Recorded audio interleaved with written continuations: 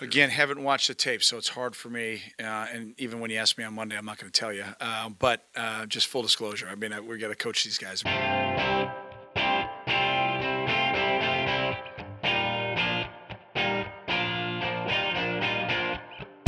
Welcome to another episode of Daily Northwestern's football podcast.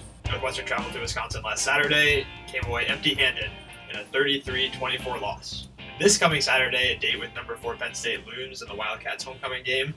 We're here to talk about all of that and more. I'm Max Schuman, Gameday Editor at the Daily, and your host today. I'm joined by Max Gelman and Ben Pope to talk about these things. Welcome to the podcast, guys. Thanks for having me. Happy to be here, Max. Ben Pope finally making an appearance on the podcast after waiting longingly. It's been a long ride, but we're finally here in this coveted position. Many, many bushel baskets. All right. We'll get back on track here and start by talking about the game that was last weekend against Wisconsin. So Northwestern took a 10-7 lead in the half and looked pretty good, I guess. Pretty good early, but a few lapses on defense. Stagnant offense for most of the second half. Northwestern found itself in a 31-10 hole with about 10 minutes left in the fourth quarter. Cats scored a couple of late touchdowns to get back in it. They actually had the ball with about a minute left, and a chance to score a tying touchdown with a 98-yard miracle drive, which would have been frustrating for anyone who was writing stories about the game, but would have been exciting for Cats fans. But Clayton Thorson bailed us all out by taking a safety at the end of the game to seal the deal. So, weird game overall, I thought. What were your guys' takeaways from the weekend in Madison? Well, I think other than the third quarter, it was a very strong performance, as Pat Fitzgerald noted in yesterday's press conference. The Cats gave up a couple big plays to Alex Hornibrook in the passing game, which is pretty inexcusable considering Alex Hornibrook is not that good, and completed only 11 passes on the day. But his longest ones were really the difference in breaking the game open. Jonathan Taylor had another solid game, but wasn't anything unstoppable. And for the first half, Hornibrook was really shut down. It looked like he might have been a little banged up. The Cats were getting a pass rush, which they hadn't done too much earlier this season. And then that sort of fell apart in the third quarter. They got it back in the fourth quarter, but it was just too little too late. Gelman, what did you think of the game? Yeah, that third quarter really screwed everything up for Northwestern. I think Ben touched upon it a little. Fitz was very aggravated after the game about... He was testy. He was testy was the testy. word that we would use. Even cantankerous, some would say. About, I wouldn't say. Well, I almost said. About his team's performance. Just really not putting together the full 60 minutes. Basically said that they fell asleep at the wheel for about 18 to 20 minutes in the third quarter or start of the fourth quarter. Letting Alex Hornibrook let loose, which is not something that we've ever seen. I don't think anyone's ever seen that. But yeah, it was... He's been pretty good this season. BYU saw it. That third quarter basically... You guys are being a little tough on Alex Hornibrook, but okay. Carry on. Yeah, that third quarter basically ruined what otherwise could have been a very productive day for the Wildcats. So let's start by focusing on one side of the ball and then going to the other. We'll start with the defense because I think that was the more positive part for Northwestern. Overall, I thought watching the game, even given the big plays that they allowed in the third quarter, they held Wisconsin to like about 5 yards per play, which is pretty good. Given Wisconsin after this game is averaging 6.5, so that means coming into the game they were like 7 or so per play, which is very good. Northwestern held them to 5. The bomb from Hornibrook to Cephas was a 61-yarder that happened just because of like one miscommunication. It wasn't a talent. They weren't out talented on that play. If you take that play out, they held Wisconsin to like 4 yards a play, which is like Boston College offense territory. The defense played a pretty strong game, I thought, overall. What did you guys think on that side of the ball? Yeah, the defense, again, except for the third quarter, played really, really well. They completely shut down the passing game in the first half. The freshman, Jonathan Taylor, found some holes a little bit. He scored 2 touchdowns, I think, had around like 85 rushing yards. One miscommunication between Godwin Igwebuike and Trey Williams in the third quarter, letting Hornibrook throw for that 61-yard pass, really just had Northwestern on their heels for the rest of the third quarter. I went back and watched that play recently in preparation for this podcast, and it looked like there was a route out to the flat, and the deep post that Cephas was running, and Godwin was covering that flat route like pretty tightly. But Trey Williams, who was on that side of the field and should have carried Cephas down the field, like hesitated and stepped out towards the flat route for like no reason and let Cephas run right by him, which ended up being the difference in that play. So that's how that went down. But yes, a miscommunication that kind of broke the game open. And as Fitz said, that was a rep that they had practiced that week. So he was extra angry about that, extra cantankerous, as some might say. That's not a great look for you to blow a coverage on a play that you knew was coming. I think that play was sort of emblematic of what's plagued Northwestern's secondary this year. For all of their injury problems, especially earlier in the season, and issues shutting down players like Daniel Jones, they've really been pretty solid on most plays. It's just the occasional play that they get blown up on that is really the difference right now. I think for the most part, it was a pretty good performance by the cornerbacks and safeties, forcing 3 turnovers in the first half, including on the first play of the game, stripping Jazz Peavy. It's the second consecutive week that a cornerback has forced a fumble. I think the secondary is coming around some, but it's just the occasional big play that's really hurting them. Otherwise, I think that, as Fitzgerald noted yesterday, the linebackers have been a pleasant surprise, perhaps a quiet surprise so far. Patty Fisher has held down the middle linebacker role vacated by Anthony Walker admirably well, and Nate Hall and Brett Walsh have been mostly solid. I wouldn't say that they've been any headline writing group, but they've been, for the most part, respectable, and I think that's more than we expected coming into the season. I think they haven't screwed anything up yet, which is why no one's talking about it. Which is a good thing for Northwestern. I wrote before this game about the run, like Wisconsin's run game, and how Northwestern might be challenged with that. It's not like Northwestern's played kind of some weak opponents before Wisconsin and has not been like a great run defense team. The way that they played the run, they held Wisconsin to about 100 yards, even before you consider sacks on the ground, which I think is a very good mark for them. It's like a good sign that they have talent, especially because Wisconsin is better than most teams that they'll be facing for the rest of the season, but they'll be facing teams that want to run the ball. So it's encouraging. That was probably the most encouraging part to me, that they didn't get steamrolled defensively against the run. Yeah, they'll have their hands full with Barkley this week, but they will, and we will get to that in a moment. Let's switch sides of the ball here. So if we agree Northwestern's defense had a good game, how do we feel about the way the offense played overall? Great we got an from Gelman. These are the takes. These are the takes that people come to us for. Kind of They showed, I think, what they're capable of in the fourth quarter if they run the true no-huddle offense. But to start the game, they were just absolutely miserable. Even including a strong end to the game, Northwestern averaged like 3 yards of play on offense, which is below Boston College level. That's very, very poor overall. It just didn't seem like they could get anything going, Ben. I think there was just too much reliance on the run game. Justin Jackson was banged up. The offensive line, we know, is a big weakness of this team, and they were facing arguably the most physical, tough defense in the conference. I just don't understand why they were so insistent on trying to get the running game going, and especially in the first half. Jeremy Larkin had a few good plays, but Justin Jackson wasn't really able to get anything going. And even Larkin, despite having some bright spots, only finished with about 40 yards. I think if they had gone more to the passing game like they did in the fourth quarter and tried to spread Wisconsin out that way, because I think we can all agree that Wisconsin's more of a physical team than an athletic team defensively. That was the method they should have gone to earlier, even if it meant sort of giving up on the run a little prematurely. I will say that I sort of discount the way that the fourth quarter went, just because you're up 3 scores. It's kind of garbage time, yards and stuff. That's fair, but I think the passing game was still more successful than the running game, even in the first half. Wisconsin also teed off on Clayton Thorson, which was a topic of discussion after the game in the press conference. 8 sacks in total on the game, including the safety that almost officially ended the game.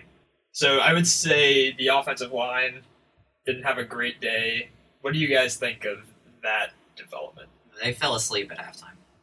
Only 2 of the sacks came in the first half. Again, just this whole disastrous third quarter where literally everything went wrong. Clayton Thorson had no time to throw. The running backs had no time to make any moves, find any room. They had, I think, their first 3 drives in the third quarter went for 2, 4, and 6 yards, and they punted on all 3 of them. And it was just miserable to watch. Clayton's taken some heat for maybe holding onto the ball too long, and I think that's probably part of it. He said so himself, but I think a lot of it falls on the offensive line, probably more than he and Fitz is willing to admit at this point. I think that really all of Northwestern's offensive issues in this game stem back to the offensive line. They were admittedly given an extremely tough matchup against Wisconsin, but I think it's still a big worrying point continuing forward, especially in a conference like the Big Ten that has a lot of great lines on both sides of the ball on all teams, basically. I take a little bit of issue with the people who were talking about Clayton holding onto the ball too long. He had no time to do anything. There wasn't much he could do. Like, if you're trying to make the argument that he's being forced out of the pocket and doesn't throw the ball away, that I can sort of see, especially with the safety where he's just running around the end zone for no reason. But like, if your offensive line is literally Swiss cheese, then there's nothing you can do in terms of throwing the ball away. I think my rule of thumb, I'm a fan of the Chicago Bears, a professional football franchise. I've seen a lot of quarterbacks getting sacked a lot in my many years as a miserable Chicago Bears fan, and my rule of thumb generally with that, usually my rule of thumb is to blame half the sacks on the offensive line and half the sacks on the quarterback. So I put my blame like equally on both sides. I think the offensive line is obviously a concern, especially, and I think the more important thing is how they were unable to get anything going on the run, like on the ground. Obviously, Wisconsin's a very good defense and definitely a very good run defense, but Northwestern, when they have games where they can't run the ball at all, those are the games where they really, truly struggle on offense. When they managed 80 yards on the ground, but when you don't account for sacks, which for some reason count for rushing yards in college football, but that's another issue. The offensive line definitely had troubles. I also think that Clayton Thorson isn't necessarily a quarterback that can elevate above that problem. Well, there was one moment, it might have been in the third quarter, I think, where it was third down, which were a huge problem for Northwestern all day. And Wisconsin clearly had a linebacker up on the line on the left, Clayton's right side, clearly blitzing. Clearly there was no one there to pick him up. I'm not sure if it was a play call issue or if it was Clayton not fully reading the defense and motioning someone over to pick him up. But one way or another, I could see before the play that he was going to get sacked by this player. And then approximately 2 seconds after the snap, he was sacked by this player. So I think there was just some sort of breakdown. Maybe it was on all parties to just fail to really deal with the pass rush that Wisconsin was sending at them all day. Just to wrap up this conversation about Northwestern's loss to Wisconsin. Northwestern came into the season kind of as a dark horse in the Big Ten West. Loss to the Badgers obviously makes that a little bit of a challenge. Do you guys think that there is any chance, even a minuscule chance, that Northwestern could still win Big Ten West? All of Wisconsin's linemen get hurt. Well, I think it would first involve beating Penn State, which, according to ESPN, they have a 14% chance of doing. Then they would probably need to run the table from then out, considering how Wisconsin is unlikely to drop more than one game. I guess they might need to drop 2 at the tiebreaker, but I think it's an uphill road. I don't think we should really be thinking about it too much at this point. Right now, the goal should just be to get back on track.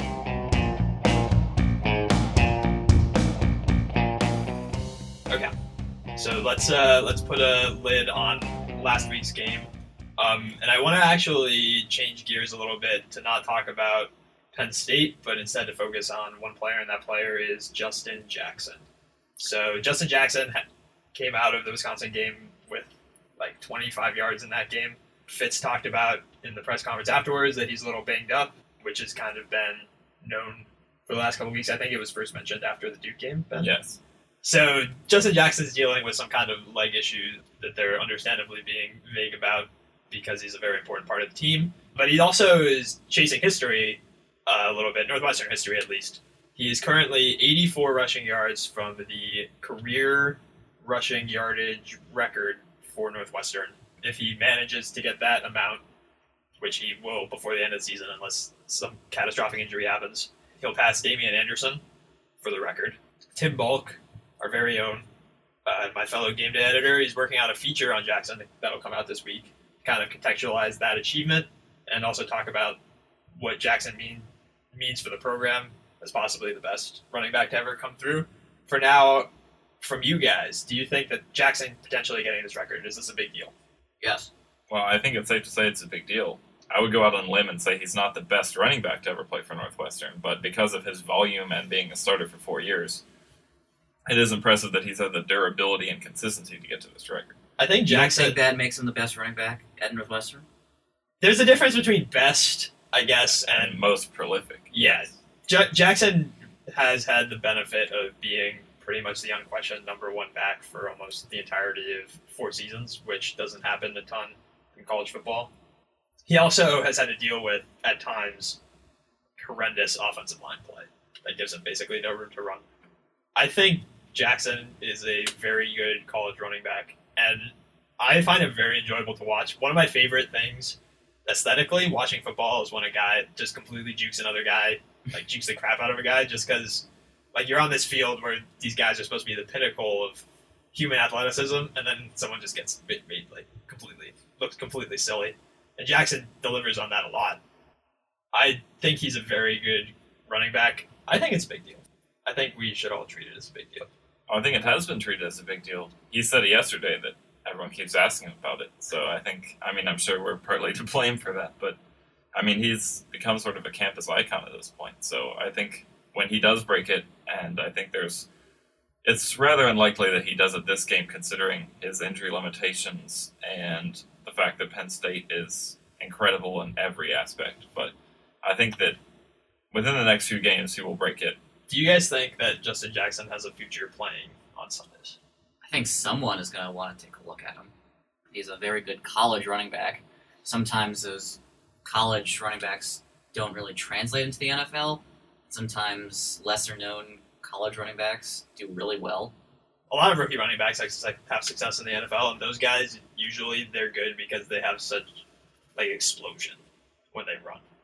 I wouldn't characterize Jackson as an explosion type of running back. No, he's a very elusive running back. Yes. And he's proved that with the turning negative yard plays into 3 or 4 yard gains constantly with the way his offensive line has played over the last 4 years. But Jackson, I think someone is going to want to take a flyer on a guy who has over 4,500 to 5,000 rushing yards in college.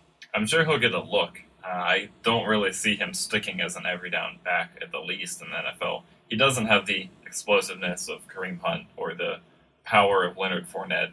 He's a very good college running back because he's durable, he's well-rounded, and he has a knack for managing to get yards even when it doesn't seem like he will. But I don't think he has any one skill that is so far above the rest of the field that he can succeed as a star in the NFL. He reminds me of, and I think his best case scenario, as I said, a Chicago Bears fan. When I watch him play it, he reminds me some of Matt Forte when he played for the Bears. Obviously, that's by far and away the best case, but the style is similar to me. It's not an explosion into the line kind of style. It's a shifty, elusive, somehow eking out yards, not running by guys necessarily, but juking around them.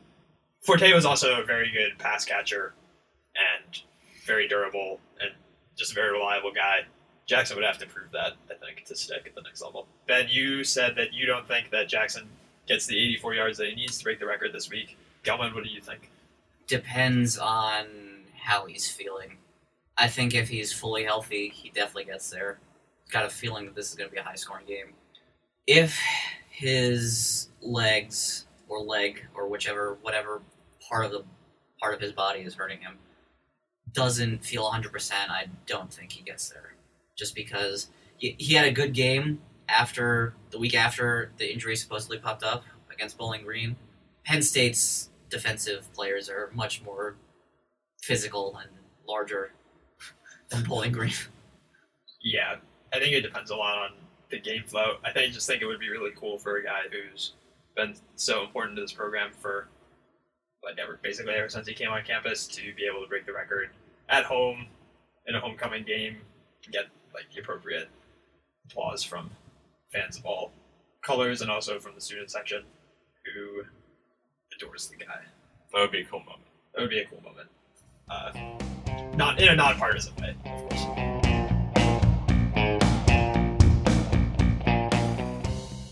So that is a little bit of a talk about how this game is going to go against Penn State this weekend. So let's just go dive right in to what we think about the Nittany Lions. They're unbeaten, ranked number 4 in the most recent AP poll. Saquon Barkley plays for them. He's pretty good.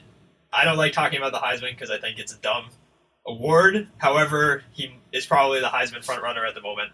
A good quarterback in Trace McSorley. Loads of other talent. They've blown out most of the teams that they've played. Even the game that they've played that was close, which was at Iowa, they put up almost 600 yards. They outgained Iowa by like 300 yards. They had 600 yards in that game, and they only scored 21 points. It didn't seem like it, but I'm not really sure how, because they didn't turn the ball over a lot. That was the strangest Big Ten game I've ever seen. That was there a very no Iowa way game. that Iowa should have come close to winning that game, and they came within 1 second of it. Right. Penn State needed a last-second touchdown to beat Iowa on the road. As I was preparing for this podcast, I was looking through their stats, and I was like, just wow. I thought that their defense was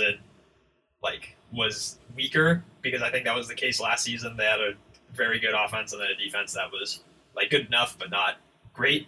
Their defense is just as good as their offense this season. So, Penn State is a very formidable foe. Northwestern gets them at home. Do they stand a chance? No.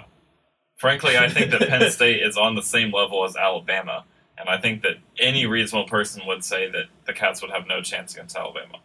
I will go out on a limb and say it will be Alabama-Penn State in the championship. So if Northwestern beats Penn State, do we immediately want them to play Alabama? No. Right. Because I think any reasonable person would say that Penn State is not on the same level as Alabama. Alabama is on like a different... Alabama won by like 120 points over the last 2 weeks. We can talk about that at a different time. Gelman, Penn State has outscored their opponents 207-47 this year. Gelman, what do you think of Northwestern's chances in this game? I think they could have a shot if they play the way they did in the first half against Wisconsin, and the offense... Well, let me take that back. If the defense plays the way that they did in the first half against Wisconsin, and the offense plays better than they did, then they have a shot. I don't know how likely that is, though, given Penn State's ability to put up points basically at will. And just run away. Yeah. I wouldn't give them a 0% chance, as Ben appears to be giving. If they can get through the first quarter and still be within like 3 points tied or leading, I might change my mind. The first quarter this year, Penn State has outscored its opponents, and this is in 5 games, 73-0. So if they can survive the beginning, they do start fast. They might have a shot, but I just can't see it. I like the 15% chance of... They have to follow the formula that Iowa did, which is be outplayed but somehow stay close. I think that's reasonable. I think that's the most reasonable. So let's imagine a world then where Northwestern does somehow pull off this upset against, again, a very good Penn State team. How did they pull it off? I'll start with Pope, and then Gelman, you can chime in. The offensive line has to have a miraculous turnaround, and Clayton Thorson has to have a career-defining performance. We're talking like 450 yards, 3 touchdowns or more. He has to have the game that people will remember his entire Northwestern career for if Northwestern is to win this game. I would take a little bit of a different tack. I would say that the defense has to force a lot of turnovers. Granted, Trace McSorley is no Joel Stave, but if they can force McSorley into a lot of unfavorable situations, I think that is the way that Northwestern would win the game.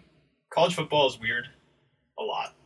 And it's possible that Northwestern can play like an okay offensive game and somehow put up like 30-ish points. And the defense plays well enough to hold Penn State to 30-ish points. And then at that point, it's the toss-up. I am not sure that that's going to happen, but I think it'll be a game in like the low 30s. Penn State turns the ball over some. There's like some weird special teams, trickery. It would take a lot, I think, to put Northwestern over top of Penn State, and I don't think it's at all likely.